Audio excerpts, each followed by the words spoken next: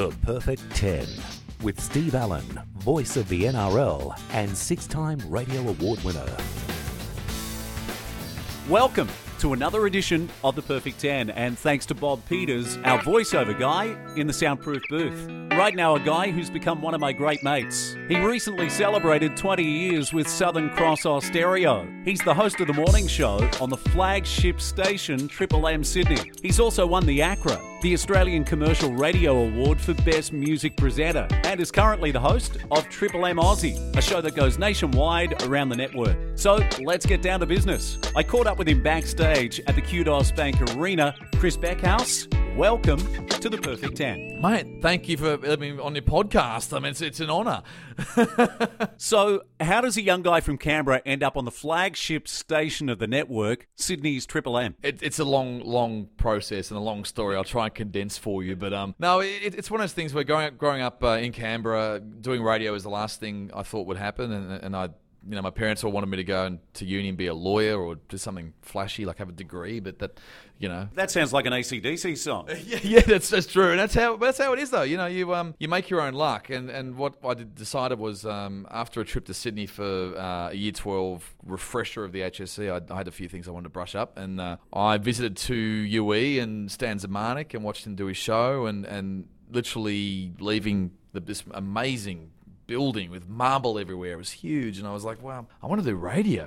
And got back to Canberra after that, and literally within a week I was doing community radio. I had wind of a party that the local AM station 2CC was happening. They were having like a party to celebrate new owners or something, and I got told a tip off that they were going to be at a certain restaurant at 8 o'clock at night. So I turned up, bailed up the general manager David Leach, and said, I'd love to do some work experience. And I'm thinking, looking back, I'm like, how crazy is that? I can't believe I did that. Like, when you're young, you just do things that you would never do as an adult. And sure enough, they said, we'll have you back for work experience, and came back in about a month and got a job with them almost straight within a week. It's amazing you say the late Stan Zemanek. I haven't heard that name for a long time, but he was the number one man right around the country at night. Yeah, it was just a great show. I mean, look back as an adult now, and you realise it was just a show, a great, entertaining show. And, you know, not all the callers were real. Some of them were actors and whatever, but it was just great radio. And it's one of those things that, you know, you can understand why seeing a show like that get made would make you want to do radio. Tell us what happens next. You get work experience at Double C. Yeah, so I went to 2CC after school.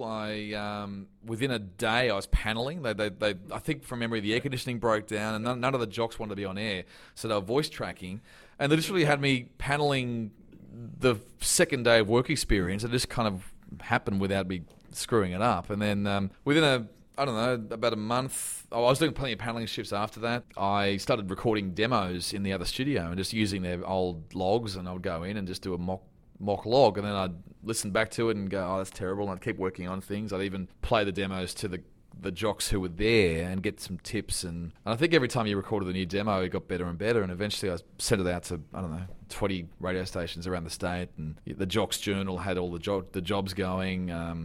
It happened to land in Lismore when someone was about to get boned, and awkwardly I met the guy. They invited me up to meet with them, and I met this guy in the hallway, and it's so awkward. Funny story, because that's my third radio station, 2LM in Lismore, yeah. North Coast 900. Great place to work. I mean, you know what? It was a great place to live.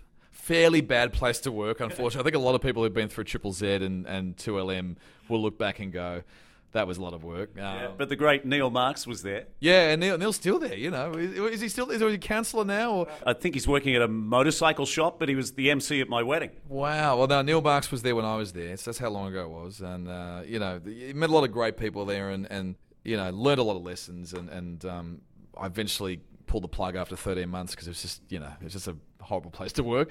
When do you feel like you're starting to hit your stride? Because you're so iconic, with this great knowledge of the Australian music industry. You're an award winner. It's really, I don't know if you ever do. I mean, you're constantly learning. If you're not learning, you're not doing your job right, And I don't think I was ever happy with how I sounded in the first year, of regional. And then what happened is before I left Lismore, I sent a demo to a few of the Austereo stations, but one was Rex Morris at B105, and I just sent it up just to get some tips because I knew Rex was good at air checking, and he hit me up on email within a week, and we were just in email contact, and he just said, if you're ever in town, drop in. And funny enough, when we were packing up my things and putting them in a truck and moving back to, there was wind of maybe a job in Armidale, but I wasn't sure. So we put my stuff in storage. And I said to Mum and Dad, can we drive north to Brisbane and meet Rex and just to have a chat? And they were so supportive. They've always been supportive. They came to Lismore and helped me move and then to pack up. And then we drove to Brisbane, met Rex in the afternoon. We drove back sort of south. But it was a great chat. It was a really just nice thing to do, but never thinking a job would come about it. And then fast forward, I think 3 weeks later, I was about to start work in Armidale. I'd got the job and I was very happy because Armidale's a great place and good radio station. And the day before I started work, I got a phone call from Rex saying we'd love to come to Brisbane to do midnight to dawn, and I went almost fainted because it's the last thing I thought would happen. When you're kicking around regional radio, and I got B105. So yeah. Just for our audience, B105 in Brisbane is absolutely legendary at that time, right? Yeah, it was number one, and it was the ridiculous ratings. Like they were so strong. The breakfast show with Jamie Dunn was number one for many, many years running. All the way up to when Nova launched, pretty much. And we're rating a 26 share, I think, at one point. Half of the population of Brisbane listened to B105 at some point. So the cume was ridiculous for a city the size of Brisbane. So a powerhouse. I did mid-dawns on the famous 2UW in the early 90s, and my question is, how long did you stay on that shift? For some guys, it's a wasteland, and you feel like there's no way out. Yeah, and you can get stuck on that. I think you got to use it as an opportunity just to, learn and stuff up and learn.